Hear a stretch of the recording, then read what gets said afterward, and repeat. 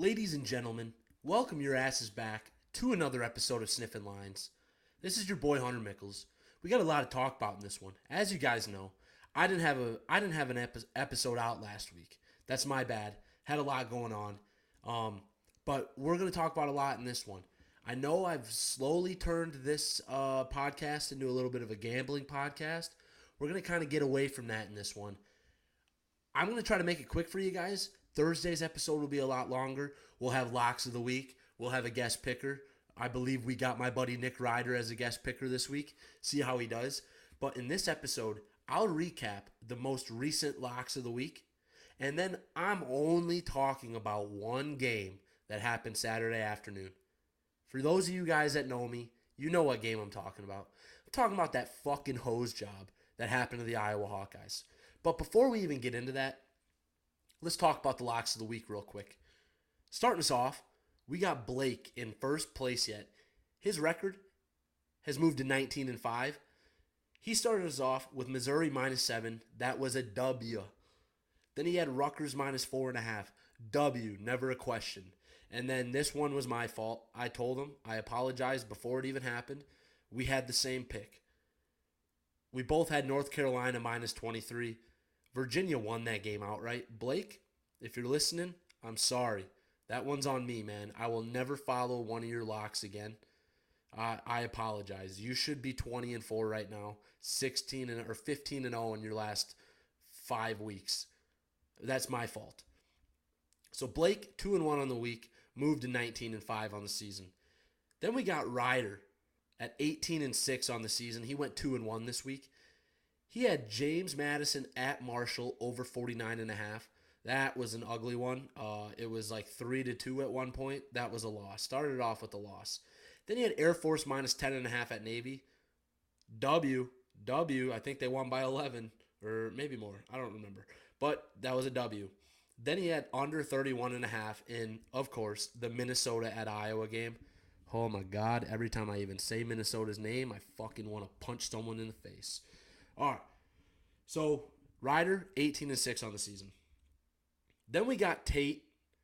He was hot to start the season. He is now 14-10. He had Minnesota at Iowa. He had Iowa -3.5. That was a loss. Iowa should have won that game by 5. He should have won this, but never mind. I'll get into it here in a second. Then he had Utah at USC over 53.5. This one hit by a good amount, about 10 or 11 or something like that. So Utah at USC over 53.5 W. Then he had Washington -27 at home against Arizona State. Boy, what is Washington doing? Like, that was bad. I know it was a hangover opportunity for him, but that was ridiculous. So Tate now 14-10 on the season. In fourth place, we got movement. CJ has moved to 12-11-1. He started us off with Rice +3.5 at Tulsa. Rice won this game outright by 1 million, so that was a good start. Then he had Temple +20.5 at home against SMU. SMU won that game by 1 million, so he lost that one. And then he had UCF +17.5 at Oklahoma. UCF almost pulled off the upset. This was almost the week of the upsets. It truly was.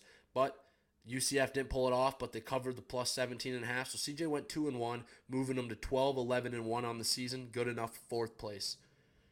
In fifth place, we got Healy at 11-11-2 on the season. He started us off with BYU +3 at home against Texas Tech. They won the game outright. Easy, no doubt about it. Then he also had Iowa -3.5 at Minnesota. Should have won. It should have won. I'm almost tempted to just change these to wins because that should have been a fucking win. Anyways, that was a loss, I guess.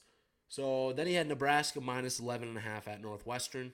Nebraska won by, I think, 9. So close, but no cigar. So Healy went 1-2 on the week, 11-11-2 total. And then we got myself, Hunter, at 9-15. 9-15 on the season. I went 1-2 this week. Started us off with Oregon, team total, over 39.5. They scored 38 points. Depressing. Just my luck. What can you do about it? You know what I'm saying? What can you do? Then I had the USC team total over 30.5. That barely covered, but it won, so that's a winner. And then I had North Carolina minus 23 at home against Virginia. Should have been an easy peasy win, but Virginia won outright. So again, Blake, I apologize. That's my fault. I will never follow you or anybody on here again. So that's my bad. So I am 9-15 on the season. Went 1-2 this week. Here's the updated standings: Blake at 19-5, Ryder at 18-6, Tate at 14-10, CJ at 12-11-1, Healy at 11-11-2, and then myself at 9-15. Our total record on the season is 83-58-3. If you guys were to follow everybody else's picks but my own, you guys would be 74-43-3. So, wow, I fucking suck. Holy shit. That's my bad, guys. Just start fading my picks. I mean, I don't have the record on hand. I'll talk about it more on Thursday, but even my other bets haven't been going well. I think I dropped to below 50% again, or I might be right at 50%. I can't quite remember, but I'm not doing hot lately, and that's on me. I need to pick it up. I apologize, fellas. All right, that's all the gambling we're going to talk about on this episode. Let me take my hat off, brush my hair back, scratch my eye, do a little cough. That Iowa-Minnesota game, ladies and gentlemen, just thinking about it, I want to put a fucking hole through my computer screen. I don't give a fuck if that's a rule, okay? I don't care if you're not allowed to fucking wave your hand a little bit to tell your teammates to get out of the way. Every single fucking player on Minnesota tried tackling Cooper DeJean. No one thought he called a fair catch. Nobody on Minnesota's sideline thought he called a fair catch. No one on Iowa's sideline. No one in the fucking stadium thought he called a fair catch. He made 7 Minnesota players look like fucking Pop Warner players with his little fake spin move back into the field of play. Cooper DeJean got fucking robbed of one of the greatest plays in the history of college football. No shit. Like, maybe top 10 greatest play in college football. Like, I don't care. If you make 7 dudes miss when you're 1 foot away from the sideline, it's a fucking great play. Those fucking refs, Tim O'Day, of all people, I want to fucking punch him in the nards, man. What a fucking clown show. He gets suspended. His crew suspended 2 games back in 2015, 2016, whenever the fuck that was, because they didn't know the fucking rules. How is it right that you can go to the fucking monitor on a replay and be like, oh, he kind of waved his arm a little bit. Bring it back. God, I fucking, I want to kill someone. You want to know who I want to kill? PJ fucking Fleck. That fucking clown show, bald little fuck. You know, he's such a fucking pussy. He puts on a show for the fucking cameras. Oh, he started crying after the game a little bit. Then he was the last one out on the field, taking in the moment. Fuck off, PJ Fleck. Then he had the audacity to go into his goddamn press conference the next day and say, yeah, the only thing they did wrong was not calling it on the field. It was obvious, blah, blah, blah. PJ, you looked like you wanted to fucking cry your goddamn eyes out when that play happened right in front of you. You fucking pussy bitch. Give your wife her yoga pants back. I want to punch you in the face. You got such a punchable face. PJ, I'm going to send this to you on Twitter. I'm going to tag you in this fucking post. I hope you listen to this podcast. You are a fucking clown show. I absolutely despise you. You do everything that you do for the cameras to try to look like some fucking awesome, nice, super cool coach. Fuck off, PJ Fleck. You're a pussy bitch. Oh, all right. Oh, yeah.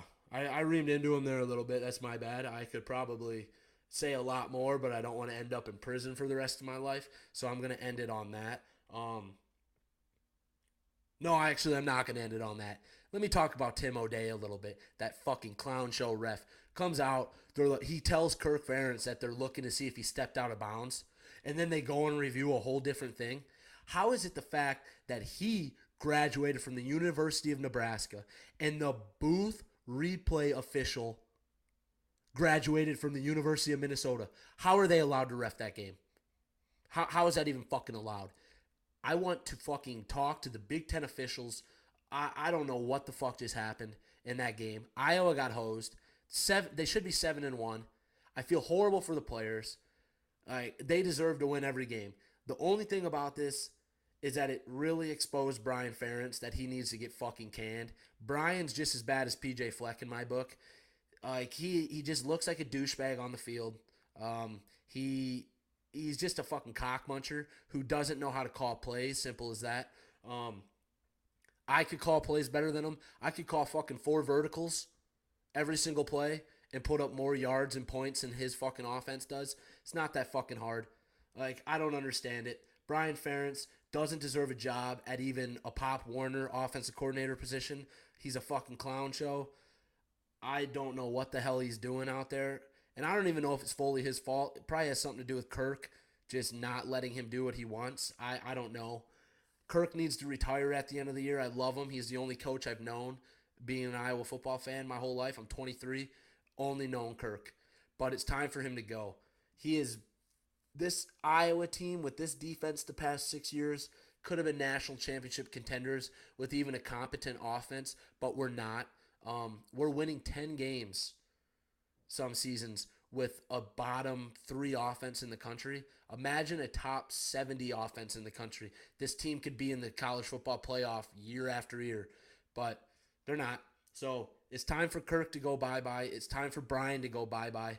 And it's time for PJ Fleck to get punched in the fucking face. Simple as that. All right, guys. Appreciate you guys listening. I'll have another episode out Thursday. It'll talk about a lot more gambling. I just wanted to rant into this microphone, and I wanted you guys to hear what I had to say because I figured it'd be kind of entertaining.